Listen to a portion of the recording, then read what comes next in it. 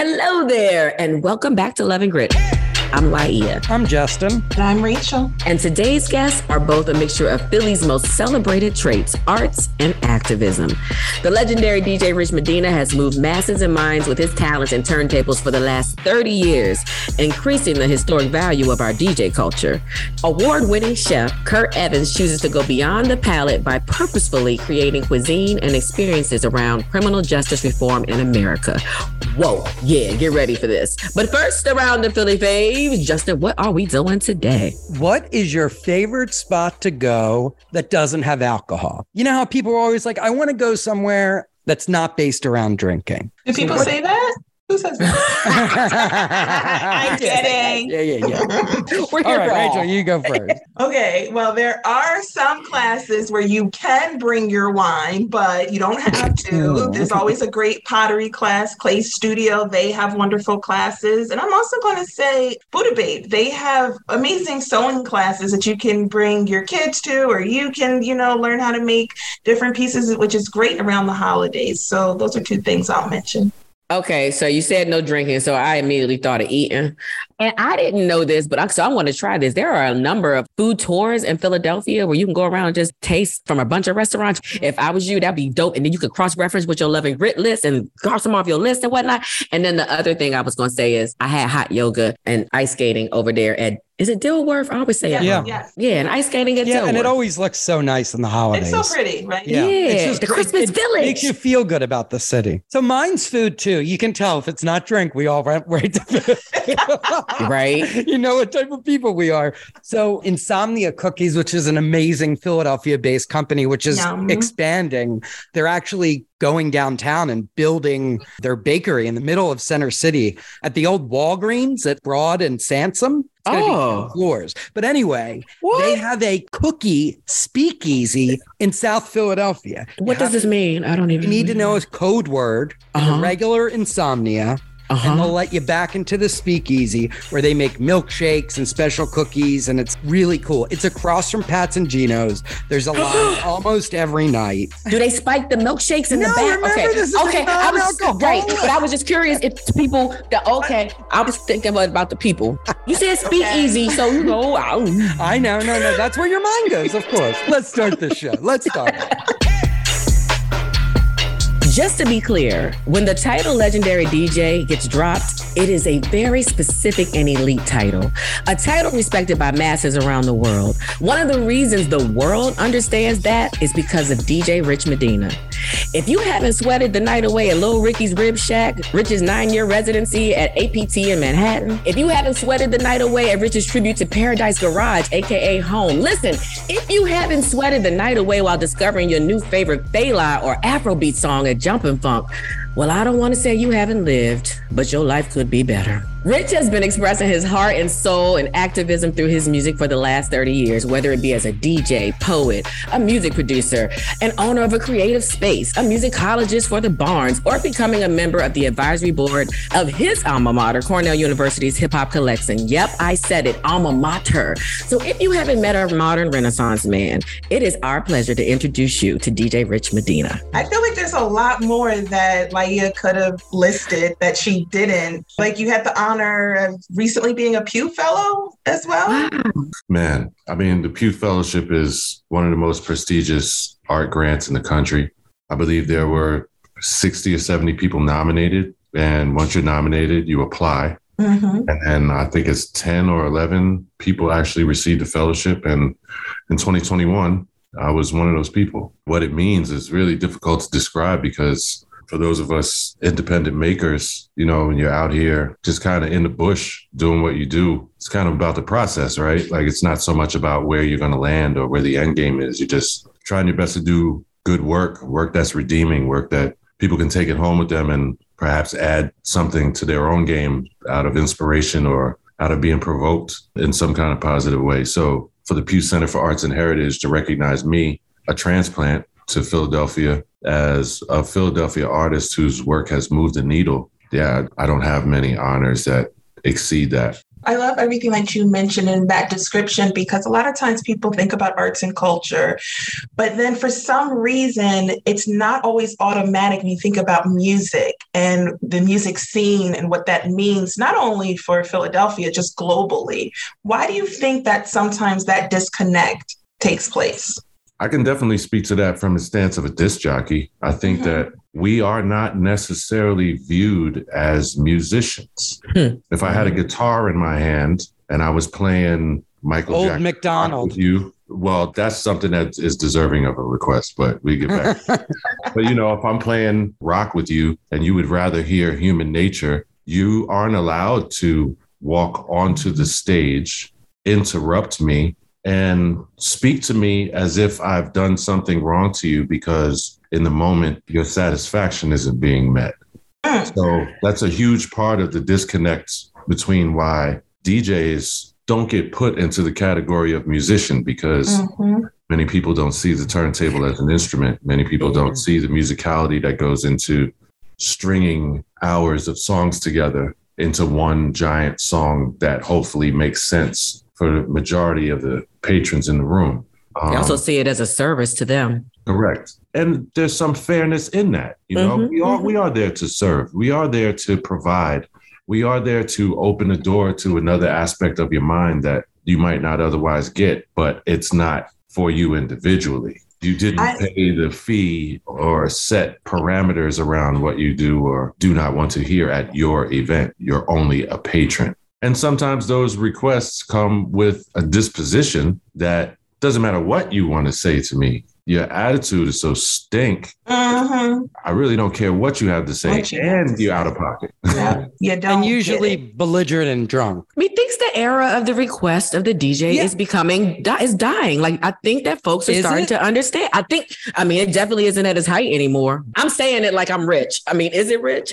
I think that people are becoming more and more in tune with the fact that the craft is something to be taken seriously. Yes. I believe that 100%. Let you drive. They let you drive. You're the pilot. Yeah, like, you know, why would you hire a chef and then come stand in front of the stove and tell them how nice your eggs Benedict is? Like, get out the kitchen, B, or cook it yourself. I want to take a little bit of a bunny trail because we know you have your residency. And one of the things that we always say this, once you're on the podcast, you're a part of the Love and Grit family. So one project that we're working together is during Art Basel, Love and Grit on the road, and we're bringing a slice of Philadelphia to Miami. We want to make sure that we connect artists, art lovers, tourists with everything, or at least a taste of what Philadelphia has to offer. So we're really excited that you will be one of the influential people there and just a legendary Philly DJ. But can you talk about what Art Basel means to the community, what your residency means, and some of those connections for our listeners? Art Basel is a large gathering organized by the Scope Gallery in Miami for who knows how long at this point it's been going on, but it's an annual gathering where independent artists as well as gallery commissioned artists are able to display their wares and look for new gallery partners, look for new places to commission your work, look for buyers who are just independent art lovers who are out in the marketplace looking to buy pieces of art. It's also a bit of a leveling of the playing field for the Black art community and the establishment art community, because it's a space where independent art is set to thrive. And as we know, the vast majority of the most successful Black artists worldwide are functioning from an independent capacity. So it means a great deal for the Black community. It means a great deal for the arts community. And I think it means a big deal for the city of Miami to be hosting such a wide gathering of style and taste and influence. To host it in a place like Miami, it brings commerce to the city. It allows the city to maintain its cosmopolitan edge by its interaction with tourists who are in town or art lovers who live here who may not get out to such things very much. So they're waiting all year for Art Basel because this is where they get their bounty. Can you talk about the impact that Philadelphia has had on you? Without a doubt. I mean, Philadelphia is a place where I became a man. I came to Philadelphia at the end of my very short, relatively uneventful professional basketball career, and I had an opportunity to shift gears twice I went from being a professional athlete to being a Fortune 500 executive. Mm-hmm. And at the same time, finding a way through the community of people that I was coming across, like Questlove, Cosmo Baker, King Britt, or Laia. You were there and around at the time. That just sounded funny, my name with those names, but sure. Yeah, sure. We are giving you your flowers, and absolutely. I need you to receive, because we all know that you are part of that coalition. You absolutely. Are part of that culture. I've been a connector in that community for as long as I can remember, without a doubt. And it's not always just about those of us that are on the stage, you know. But which is really nice that it's talked about like a community like that. Questlove will say that all the people on the stage recognize all the people who have put them there, which you don't hear often. There's almost like a Philadelphia humbleness. For sure. And Philadelphia is the quintessential blue collar, get up every morning, do what you got to do, get to work, do what you got to do, come home, spend your time with your family. If you got the time or the means to get out and have a little fun with your friends, cool. But at the end of the day, Philadelphia is a blue collar, everyday person's town. And I think that what that does for makers is it humbles you. It takes some of that flashiness and that fanciness off of it that can come with celebrity and popularity, and will keep you in the woodshed working. Because if you're not in the shed, if you leave the shed, there's two people clamoring for that position. And one of them is more durable than you. And the other one actually has more God-given talent than you. So the woodshed in Philadelphia is everything, I believe. On the edge of kind of Justin's question, you know, you're a part of a few fraternities, and being a part of this Philadelphia DJ fraternity and sorority, I don't want to make it sound so male. Can you talk about how that has hit you in your world travels, just like moments of intersection of just Philly? Because I don't think people understand sometimes how it's just so worldwide. Without a doubt, Philadelphia's influence on the world musically is undeniable, from rock to blue-eyed soul to gospel to jazz to R&B to hip hop. You can go across a multitude of musical genres that are considered pertinent today. And in the top 10 selling artists, selling records, prolific producers, talented and workaholic DJs, vocalists, sidemen and sidewomen, being instrumentalists that are studio musicians that play an enormous role in this outrageous rollout of music that comes out of Philadelphia every year. It's infeasible to escape. Yeah. And whether it's running into accolades of my own or running into dialogues about people who are in that fraternity and sorority that you speak of, who just left that town, or they're just coming into that town, or there's a curiosity about whether or not I'm connected to this person because the person in the town in question maybe hasn't seen either of us in the flesh and can't believe that they actually even have the moment to ask such questions. And, you know, it also speaks a great deal about scaling and success. You know, in the pop world, success is viewed as biggest numbers, biggest accolades, biggest crowds, but success isn't always measured by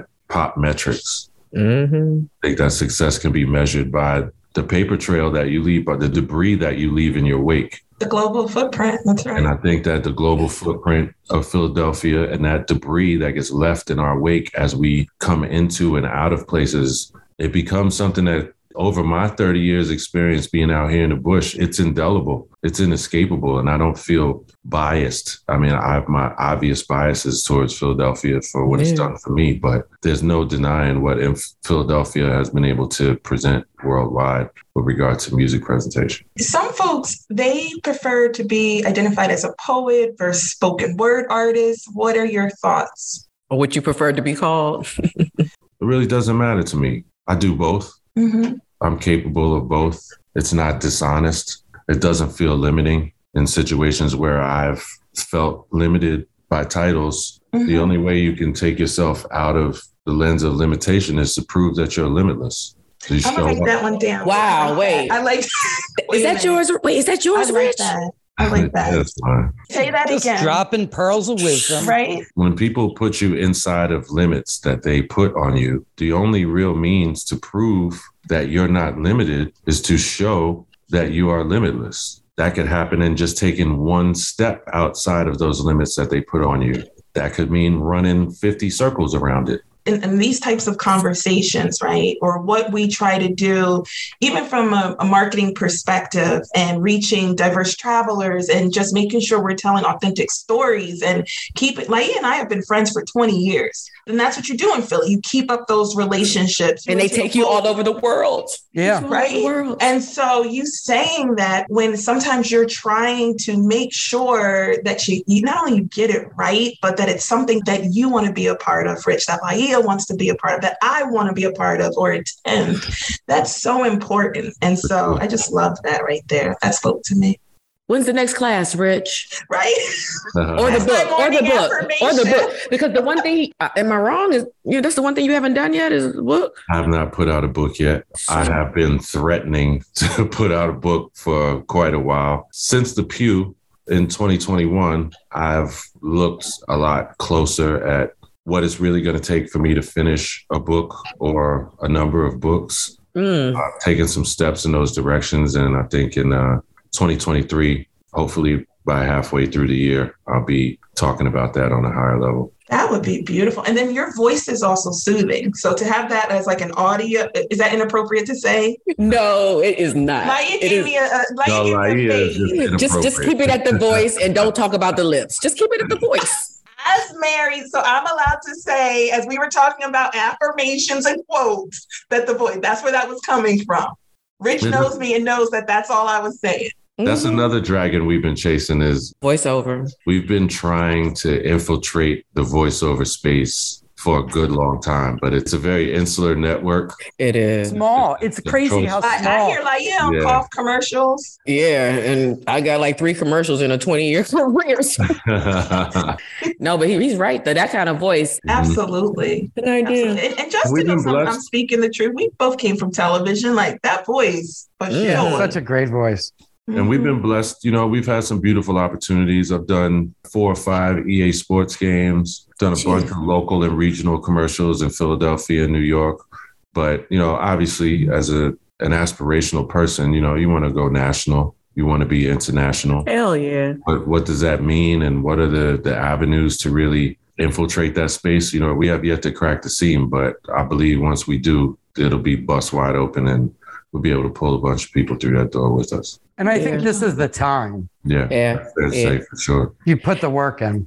Yeah, the miles are in. And I think that's the real key right there is that I think some people get fast tracked into opportunity. I think some people are in the right place in the right time. And then I think that there's also those of us that take a path less chosen. And I'm one of those artists. I've taken chosen. I've had a number of opportunities to do things that are more commercial or bigger. And I think a lot of our friends and our peers who do experience a credible level of commercial success, those elements and those things where someone who has more of a purist stance like me, it's like, no, I don't want to go anywhere near that. Not out of condescension or negative disposition towards it, but because I didn't walk away from the golden handcuffs of corporate America to be handcuffed. That part. Right. You got to do the formula and put the math and know who the whole man is to even understand that. Full working definition of independence. If I haven't killed any meat, there's nothing in the fridge. There's merit and dynamics in that for someone like myself who has made those type of choices, and you have to live with them. I have friends who are on their 3rd, 4th, and 5th house, and I'm a renter. But at the same time, spiritually, I'm a zillionaire compared to them because my happiness is found at the drop of a dime. I'm not coming out of answering to someone's space in order to answer to myself. Lady Universe is answering that. Yes. That's called freedom. I'm just saying, sometimes we can't define it. You just get these little moments. And not all of us find currency in that. For many of us, currency is something that you can spend on the things that you want and need. But are all the things that you want and need material or diet? Or all the things that you want and need having to do with a trade situation or commerce?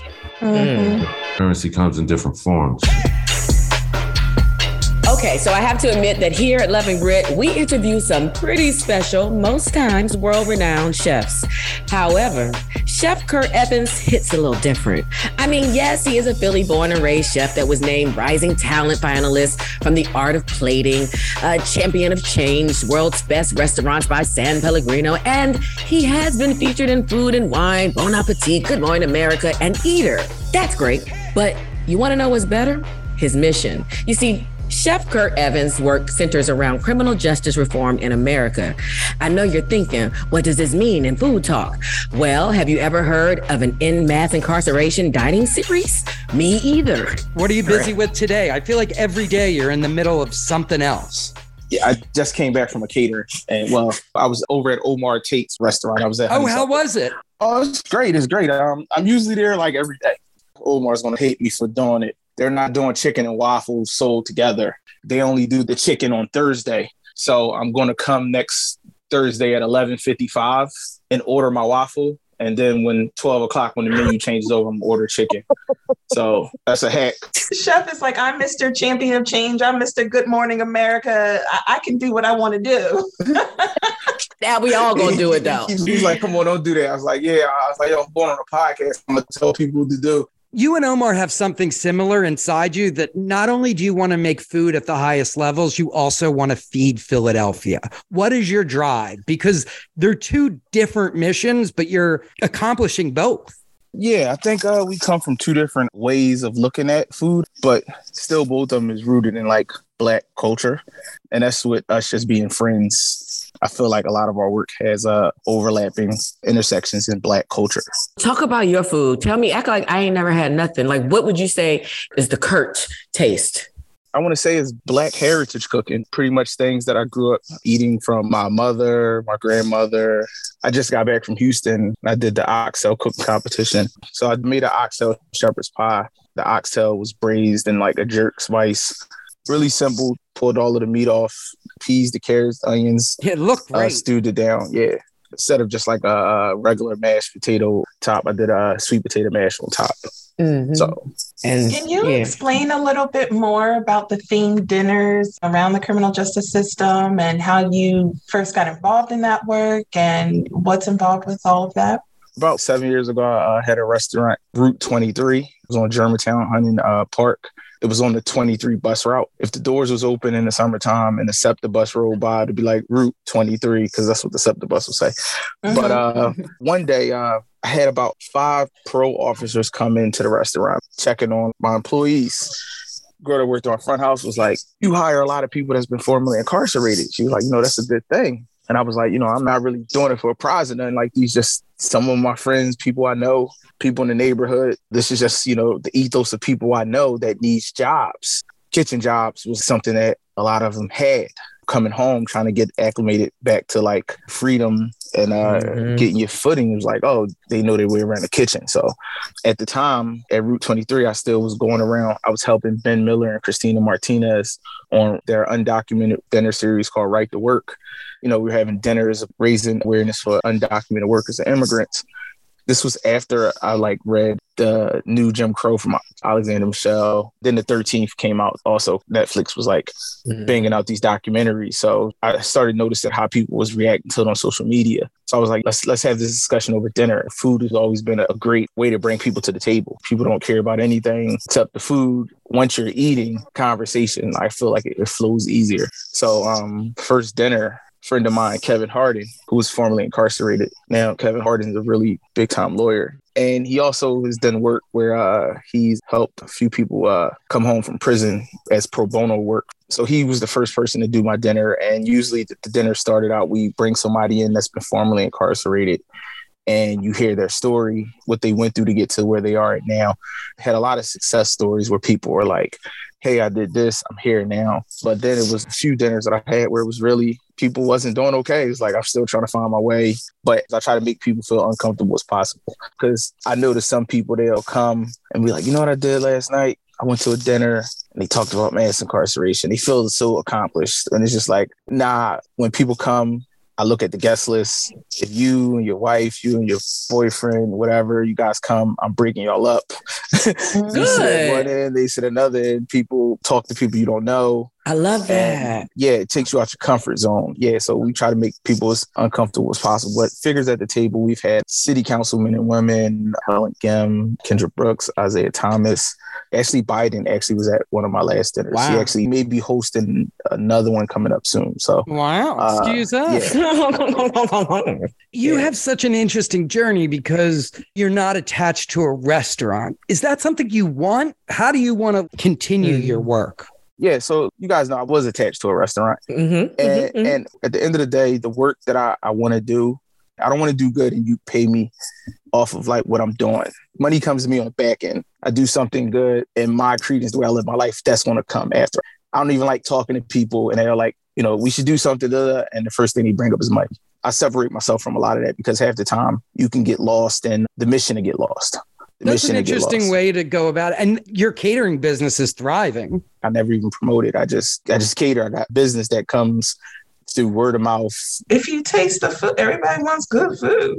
Yeah. Yeah. And that comes from like, I sat on a panel and this guy, his CEO of a company, a really big company in Philadelphia. All of these people are clients of his company.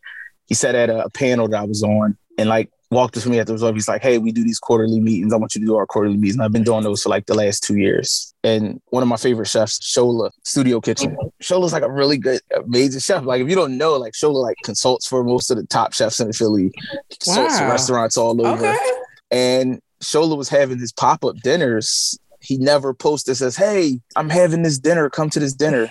If you just happen to look on the website, if you look on the website, the dinners are sold out. He doesn't advertise. He just does his work. He puts up whatever he posts on Instagram and then all of that comes. So yeah, I try to separate my passion from the way I make money, if that makes sense. Because it seems like a lot of it's intertwined, but a lot of it's not. No, that's awesome. That makes perfect sense. I'm glad you put the people before the money. What you're doing is so important. And the way you do it, I think, is so unique and authentic. Yeah. And that's why everybody loves you. Like you're not out for yourself and you're doing good work. It's good food. Appreciate that. And that kind of work always comes back to you tenfold. Yeah. And it's not all the time with the intention that it's going to come back tenfold. It's just, no, exactly. It can't be. Yeah. You're just in that point where it's delivering. So December 10th and 11th, I'm going to be posting up on my social media. Besides being a chef, I organize with an organization called 215 People's Alliance. I'm the mass liberation organizer. So my friend Rob, he's incarcerated. He's at SCI Cole Township. We talk on the phone 3 times a week, sometimes 2 times a day. He contacted me and was like, yo, I got this project I want to do. So he started telling me about it. So I'm turning it into a art exhibit and mass incarceration dinner. So we've been talking on the phone, me and another organizer, Jamie. We've been transcribing their stories. They've sent us their stories, so we got them handwritten as well. And we also pretty much have their stories audio. The exhibit will be after the dinner. So we're doing 2 EMI dinners. One dinner is for a guy named Sergio. He's the organizer with Working Families Party. And another one is with someone named Karima. And with the dinners now that I do, I used to raise money for organizations. Now I raise money and put them in individuals' hands.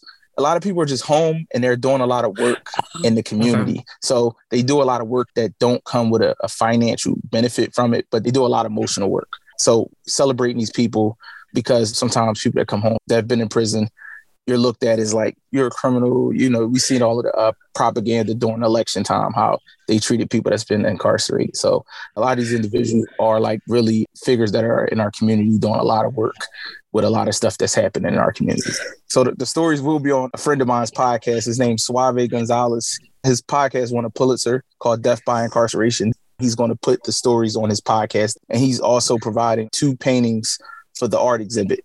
Is he from Philly? Yeah, Suave's from Philly. He was. Come on, we got to get him on this podcast. When we get off, I'll connect Justin out. Kirk, connect us. I'll connect you out with Suave. There are so many dots to be connected because I was like, man, you also made me think about Dice Raw, who's been doing like plays on mass incarceration the last 10 years and bringing it to like so many stages. Like, what? So you got it. Oh, you hitting this community right. Okay. All right. Let us know how we can serve you, sir. Okay. Yes, sir. All right. Definitely. Yes.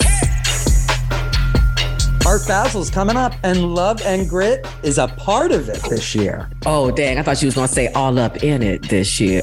I know. I like that. I like it. So tell us how Philadelphia is going to be on the stage in Miami. So I I'm so excited because this is Love and Grit on the Road Miami Art Week edition. And basically, we're connecting artists, art lovers, and tourists to see the best of what Philly has to offer. Not for nothing, people don't sleep. Philadelphia is not just the food mecca and the music mecca. The visual artistry that comes out of Philly is like no other. I mean, check the mural. So I'm excited to see some of our most famous and dopest artists down there. It's going to be a party. Rich Medina is spinning, so that's going to give us all kind of world vibes. And Love and Grit is showing people how great Philadelphia is and what we're talking about on this podcast all the time. That's right. We're in partnership with Tiny Room for Elephants. Yaya and Dame, they've been on the podcast. Daryl from Bungee Brand, he's been on the podcast. Yo, Kindred the Family Soul, they'll be down there with artists. So it's going to be, you never know who you, that's the thing about Philly. We everywhere. Yeah, and then even with this activation, there will be an exhibition, an audio tour that tells and showcases, very similar to the podcast, the Bungee Brand, from the first sketch in prison to being in Neiman Marcus. And I love that having story. all of that on display. I'm really excited. It's Friday, December 2nd from 11 to 4 p.m. at Planta South Beach. But let's talk about some of the surprise and delights. We're not going to give everything away right here, but you know we're going to have food, cocktails, and then plenty of gift bags. What's the good stuff? Tell me what's the good stuff. You want to know something? What's the good bag? So we have JJL Candle Company with scented candles, Sovani flavored sparkling water, MIT 45 liquid energy shot, Mason Palo Santo smudge stick, Nature Lab hair care products, and that is just a sample, okay? I'm not telling you everything because we want you to show up, show out, and have a good time and either experience Philly or just represent Philly. Don't forget to follow us on the socials at Love Grit Philly. We'll see you there, and we'll talk to you next time.